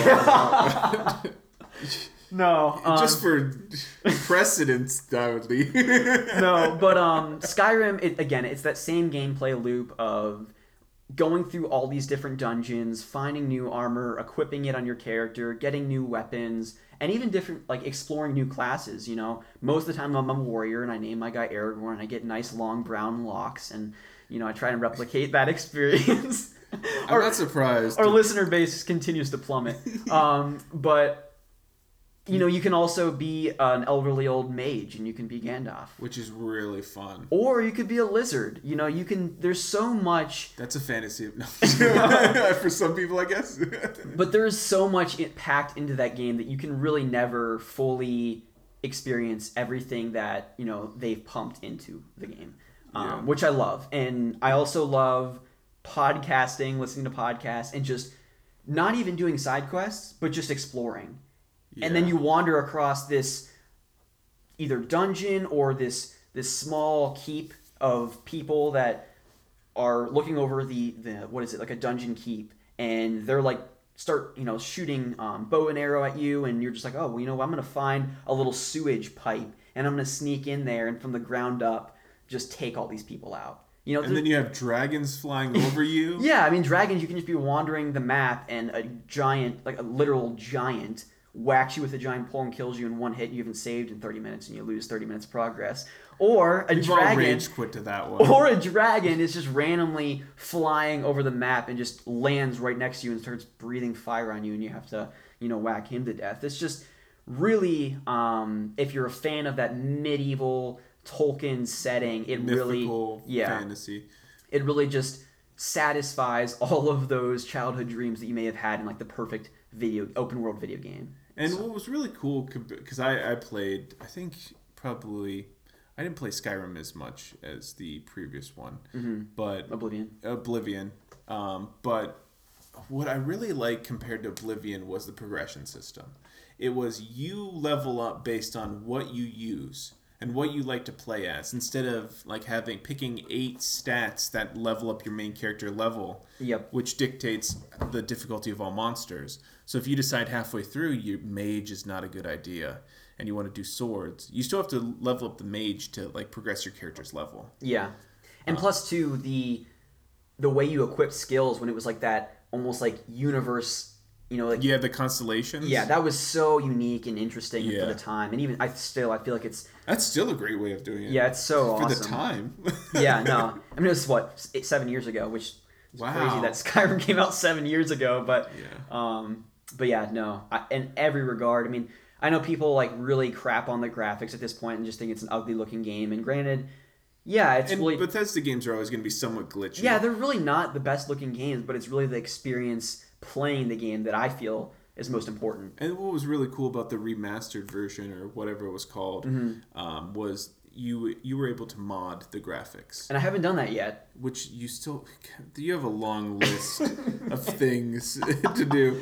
Yeah, now that you have time and straggling. Yeah, no, getting to upgrade and add different spells, and I think one of them was reviving NPCs, because it was always a pain where you're running through the wild and then a dragon swoops in and burns the person that you need to talk to. Yeah. Or like, because you kill, generally, I don't know if I'm different than you in this regard. You are. Yeah, probably. Have you ever killed off the entire like Winterfell or whatever, the first town you go into? I have not, but I would like to just go into a town and just wreak havoc. Yeah, you get like overpowered stuff and you're blowing up people, they're going flying. I haven't done that yet, but I definitely want to. People are complaining about their knees. That's funny too, coming across the arrow in the knee guy. Apparently that means marriage. I did not know, but that an arrow in the knee is what they said, which actually makes marriage sound really bad. But like saying I took an arrow to the knee means I got married in that kind of setting. That time. I was like, oh, he's in battle, but no, he just took an arrow to the knee as a wife. Oh man. The last thing I'll mention is that you can play it portably now, which is unbelievable. We've mentioned the Switch like 6 times. Switches are good. Yeah, no, that's the last thing I'll say. But with Nintendo, you can get like the Hyrule Shield and the Master Sword and stuff. I think that's awesome. So that'll be one of my first Switch purchases. But yeah, so without further ado, your number 3, what is it? Yeah, so we're probably not going to spend much time on this because we already talked through it. But Uncharted 4. Yep. I really like the single player, really well drawn out characters. We had we kind of talked it to death already. But Uncharted 4 is my number 3. Play Uncharted 4 for sure. Yes. What were you gonna say? I was gonna say it's the equivalent, because that was a launch. Wasn't that a launch title, or it was slightly off? Slightly after. So that's the equivalent for the Switch with the Zelda games. Yeah. The Uncharted 4 was the console seller at the time. Yep. No, I agree with that. Yeah. It's definitely worth playing. Good stuff. So my number 2 is another N64 game. Wow. Had a lot of N64 games on here, rightfully and deservedly so. But this is a game that you just spat on and rubbed some dirt on it earlier. Was The Legend of Zelda: Ocarina of Time. So fortunately for me, I experienced it when it was meant to be played, unlike some people. I can accept that. And my uncle, I watched him play 3 games, okay? I watched him play Star Wars Shadow of the Empire with one of the best named characters of all time, and it's already escaping me because I'm on the spot trying to remember it. But performance anxiety. Yeah, exactly. That's what it's called. Yeah, I think it's but yeah, we're gonna disregard that for a second.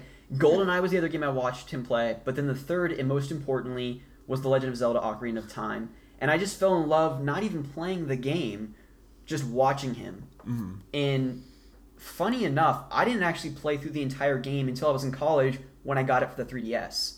I watched him play through about 60 to 70% of the game, on his own. But when I got, control of the sticks and I got to play it myself, it was for me, it was a magical experience, because that was a game, reliving it. Yeah, because that was, again, Yeah, exactly. I was just completely transported back in time when to play the game. Sorry, I'm terrible at the puns tonight. Yikes. But and this was another game I didn't podcast while playing. I put my headphones in and I played with the 3D, not jacked all the way up, but I felt it did benefit from the 3D. Yeah, because very few, I feel like 3DS games actually benefit from it. Usually you get a headache from it. But I feel like Ocarina of Time did it very well. Soundtrack, again, speaking of great soundtracks, one of the greatest of all time. I sent you a video the other day. I got the soundtrack on vinyl, which is beautiful. Yeah, he did. He did do that. But I also, I have the soundtrack on CD. I listen to it all the time at work while I'm driving. I'm a nerd. Ocarina of Time, one of the greatest games of all time. My number 2, and that's pretty much all I need to say. I mean, the game has... After I crap on it... The game has been talked to death. I mean, I really can't say anything more about it. No, I think most of the internet holds that in such high regard. Yeah, it's like one of the top Metacritic games ever, and most people that like video games enjoy it. Anyone with any sense of worth. Any chance I get to throw you under the bus about that, I'm going to. So, what is your number 2 game of all time? Okay, so this is a new one. It's God of War 4. Wow, you just finished this. I did. I no-lifed this game. It came out... I got it Friday. Yeah, and this is the first game that I took a half day at work to play through. Your dad gave you so much crap about that. No, he did. But and I watched you play the first 6 hours. So, but go ahead. I played 6 hours Friday. I woke up early, 6 o'clock, and played to 1 a.m. on Saturday. Yeah. And then I beat it by 3 on Sunday. So it's a long game. I think the math is off, but I think it was 25, 26 hours. Which is completely different from the other God of War games. Yeah, they were a lot shorter. Mm-hmm. But it really goes away from that button mashing hack and slash kind of. The combat. Well, first off, before I get into the combat, I really love mythology. Mm-hmm. So the Greek mythology was great, and I loved painting Zeus as, instead of this iconic pinnacle of everything, going into the lore, he's actually he has children with everyone, and making him out to be a jerk and betraying him, because he tried to kill his father. Mm-hmm. It's really interesting seeing that kind of manipulation of the mythology, and then getting into the Norse mythology. So you got Thor, which the Marvel universe is kind of going into. Spider-Man makes an appearance. Yeah. Spoilers. Spider-Man's in this game. Getting to explore and seeing how the Norse gods deal with kind of this this Greek god coming into their territory, which is just a portion of it.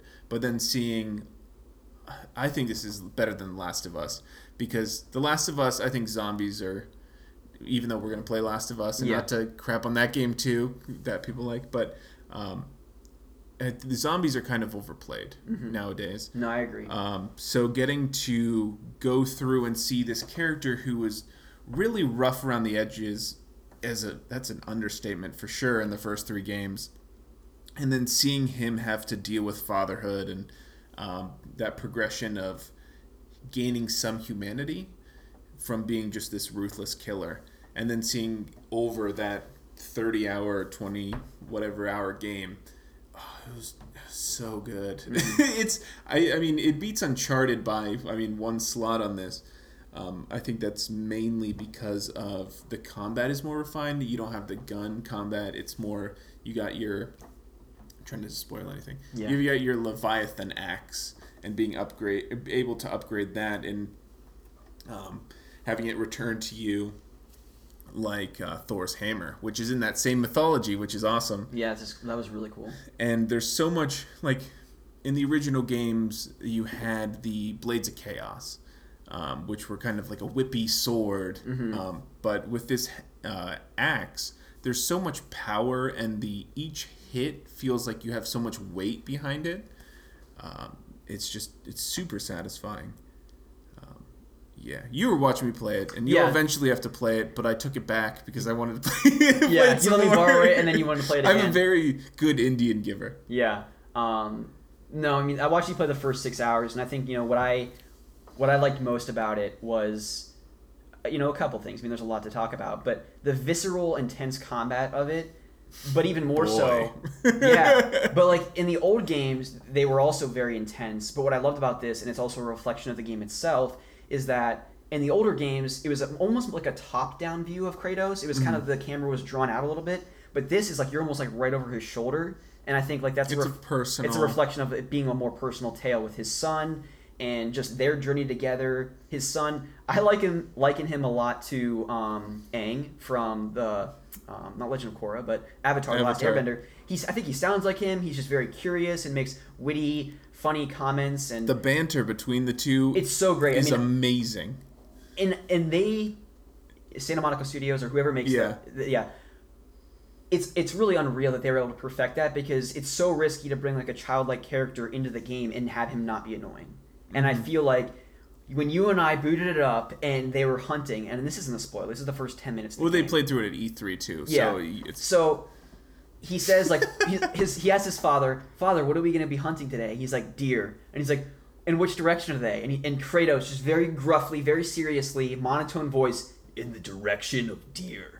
And you and I, like, wow, what a jerk. And I just lost it, just rolling laughing, and we were just like, yeah, this is gonna be a good game. Yeah. And their relationship is gonna, and again, I haven't played the whole game, but I'm sure that you really grow attached to their relationship, and they, Well, because I mean, throughout the game, obviously, it's not just a let's walk and accomplish this. It's not a normal escort mission either. Yeah. But it's not let's kind of walk through this. They obviously go through some trials, and through that the characters change, both the boy and Kratos, and you learn a lot about both the characters. I'm trying not to spoil everything, because it's so worth playing through, and I would feel so bad spoiling any aspect of this. But they pay off just as Uncharted paid off the previous 3 games. Yep.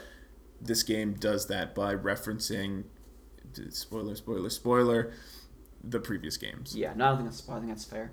Yeah. So I can't wait to play it. I'm glad you loved it as much as you did, and I'm glad it's paid off for Santa Monica Studios and Sony so much for this series that's been however many years in the making. You know? It's like a 9.5 on Metacritic. Yeah. And it's worth watching after playing even just like 5 or 6 hours. The producer of the game, he was so nervous because he spent 5 years or however many years of his life making this, and you pour your soul into this type of game with this character progression, and he had worked on the past 3 games, but it was basically his reaction looking at the Metacritic score. I heard about that. I didn't watch that video. Oh, it was like I was listening to it at work and looking down, and I was like, "Oh no!" Yeah. But he's freaking out, and you can see him I'm just been holding off on this for so much. But he sees it as a 9.5, and he just starts crying. Yeah. And it was such an emotional, because it's like his kid who's really been nurturing. Yeah. He's like, I mean, I feel like Kratos, neglecting my kids and my wife doing this game. But yeah, it's a cool experience. Yeah, no, that's really awesome. Cool. So I will play that at some point and report back to the podcast crew. Like most of my top 10. Yeah. But moving into our number 1 game of all time. I know for me, there's a lot of nostalgia tied to this game, and if you followed my channel, my Twitter, or really anything for any amount of time, you will know that my favorite game of all time is Kingdom Hearts for the original PlayStation 2. The first or the second? The first. I know you and I... Really? You went back? Yeah, you and I talked about it, and I was kind of wavering back and forth because I recently played through the series again. I played through 1, 2, and I'm playing through Birth by Sleep now, all on the 1.5, 2.5. Whatever numbers and fractions, decimals or whatever. Yeah, on the PS4. But when I experienced 1 for the first time, one of my closest friends had 2 older brothers, and they just had an unbelievable number of video games. They had the Super Nintendo, Genesis. They had all the video games, and that's where a lot of my experience playing some of these games stems from. But we went down in their basement one time, and their older brothers were playing one of the optional bosses that you unlock once you beat the game. And they were in Neverland, and they were flying and fighting alongside Donald and Goofy, this very Japanese-inspired character named Sora. I didn't know what his name was, but he was holding this Keyblade and flying, fighting alongside these Disney characters, this giant weird creature thing, and I just was so mesmerized by these Disney characters fighting alongside this kid, I mean, the whole thing just didn't even make sense to me. And I think the very idea of fusing Disney and Final Fantasy doesn't make sense.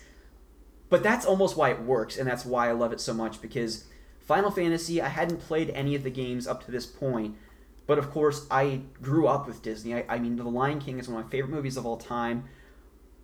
From the 90s especially, those Disney movies are really, in my opinion, the pinnacle of Disney.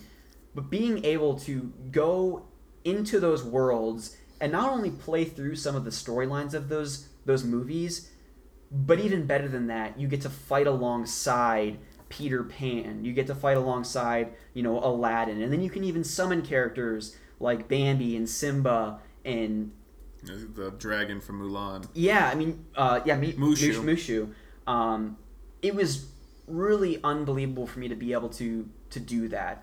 And I think also why I love the game so much and I hold it in such high regard is that nostalgia factor, because my parents, they got divorced when I was younger. My mom worked a lot of long hours at a hair salon, so oftentimes she'd pick my sister and I up from school. We'd hit up the gas station to get a 32-ounce Polar Pop, and we'd go into the back of her shop, and I had this little 20-inch CRT TV with my PlayStation 2 hooked up. My sister would just sit there and watch me get lost in the world of Kingdom Hearts, and so I love it for that. I replayed it multiple times since then, and I still hold it in the highest of regards, and I cannot wait to play Kingdom Hearts 3. They say it's going to come out this year.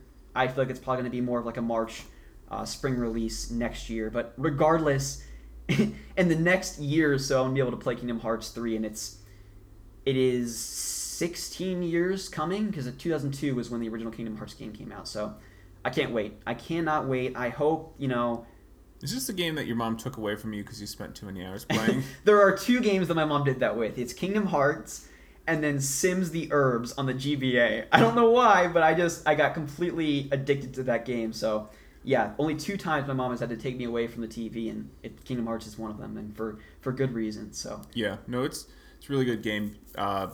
You convinced me during Easter. That was hilarious. During Easter dinner. You're like, dude, you should play Kingdom Hearts. Because originally I'd gotten it, and you saw it on PS3. Yeah. And I never made it off the first island. Like, I thought I had to fight everyone on the island. Yeah. And, beat everyone. And I could not. There was just a race that I couldn't win well or consistently. And then the boat wasn't named after me.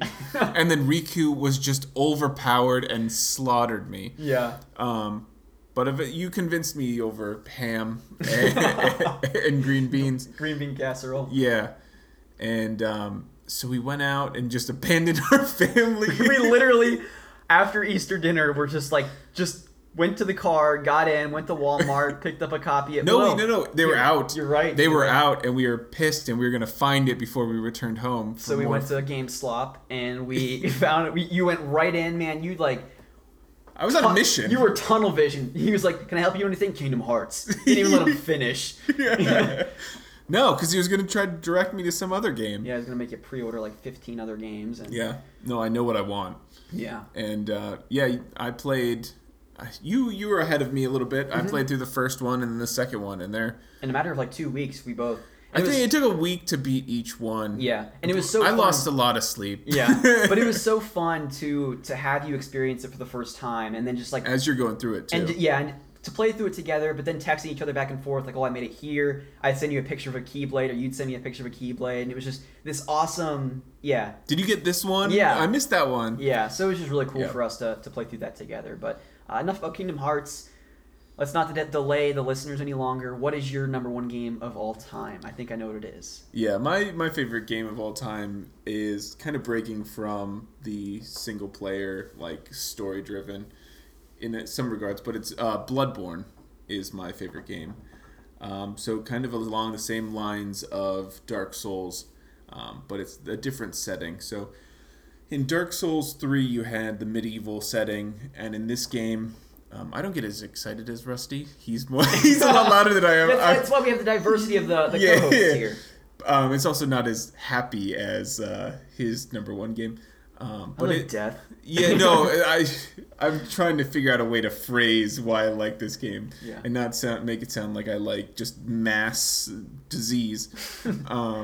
But yeah, it's in like a Renaissance. You have that kind of Gothic style cathedrals and these giant churches, and it's just beautifully laid out. And kind of the general premise of the game is you're a hunter who's from a different land, and you come in, and there's this like bloodborne, which the way that they spell it, I think halfway through the game I realized that it's bloodborne illness is the way that they spell born, instead of like born like coming into this world. So it's like a bloodborne illness, and there's I don't want to spoil it because there's a YouTuber, it's Vetividya, who goes into the it's worth listening to his explanation. You're deep into the lore and everything. Yeah, because he basically compiles with the help of other YouTubers all of the lore and stuff that you would take hundreds of hours to figure out through items and listening to everyone talking around the world.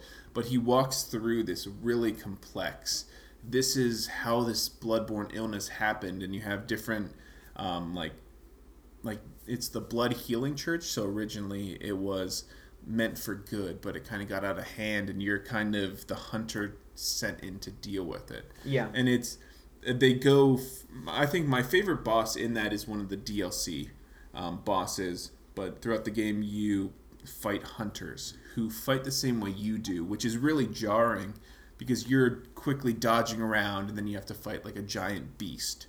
So it's completely different than how you play because it's swinging its hands and stuff. But then fighting a hunter who uses a gun and a sword or a weapon just like you do, it feels like you're fighting other players.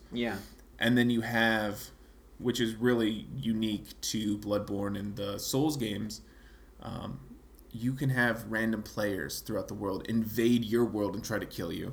Which the first time that happened, I freaked out because there's just this guy who's really, really good. I was like, okay, this is unfair.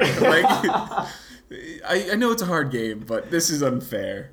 And they try to kill you and they take your souls, which is the way that you level up. So you have a main currency. It's intense, and nothing really compares to that when you're walking through an area just trying to explore these vast cities with that Gothic kind of old style, and you walk into this open area and you're like, we're good. I know there's going to be some little guys, and then there's a cutscene and you're in a boss area and you're not prepared, and you have thousands of souls, and you're not prepared at all, and you lose it all because you're just you're getting engrossed in the atmosphere. And I think this is, as far as atmosphere goes, it builds it so well with the sounds, and I don't want to say death and disease around you, but at the same time, all the monsters that you're fighting in this game used to be people that were kind of corrupted by this illness. And that's brilliant. Yeah, no, I think there's I was going to say this during your Dark Souls 3 talk, but I think there's very few comparable games where the world building is so robust. It's almost perfect, the way that the level of detail that goes into crafting the world, but even more so some of these bosses and monsters that you come across. I don't think I'm going to spoil, but one of that eye boss lady that I beat for you. You didn't beat it for me. We were switching off. Yeah, it was just ridiculous, And even if you read into the lore about that and why there's so many eyes on her, is just what? Who comes up with this stuff? Yeah, it's actually God of War 4 designed or I guess what Bloodborne does well is the layout of the cities, they all weave back on itself. So you go through an area and then you open up a door that allows you to quickly go through a passage to get back to a previous area. Yeah. And listening to the directors of God of War 4, they designed a lot of those areas to loop back on themselves and kind of open up those other passages. Yeah. And it's interesting to see where that newer games are dealing with that, or taking some of those elements of the more visceral attacks from Bloodborne or the layouts. Yeah, no, it's been a lot of fun to see you play through this series. I think it was... It's your fault, again. I know. Just like, you were like, oh yeah, Bloodborne, it's cool. And I was like, yeah, okay, whatever. Yeah. Rusty. No, but it was so cool, like, when that night I came over and just, like, passing the sticks each time we died. I feel like that's such a great way to play through those games, especially because they are intimidating, you know? They're very intimidating. And to just, you know, go in head first on those games by yourself, it's definitely not easy. Or for the faint of heart. So it's fun for us to play together, but even more than that, like when I would come over and you would just spend like 15 minutes to show me these different weapons and armor sets that you've gotten, and just to see your excitement talking about it, but even more so just like looking at it, which was like, this is insane. This is awesome. Yeah, you know? What's really cool between Bloodborne and like Dark Souls have hundreds of weapons. Mm-hmm. What Bloodborne does really well is it gives you maybe 25 weapons, which doesn't seem like a lot, but each weapon has 2 forms. Yeah, that was and what multiple. Like one is a heavier attack, and then it kind of like you have this curved sword that you can turn into a scythe. Yeah. So you have 2 drastically different versions of this weapon. So it basically, instead of having 25 weapons, you have 50. Yeah. You have like a regular longsword that turns into this 2-handed, just crazy mallet of death. Yeah.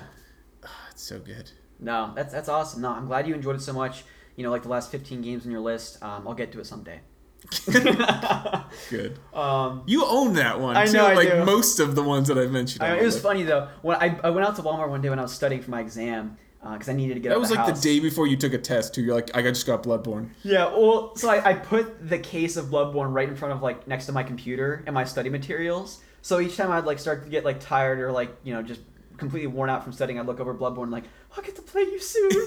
Yeah.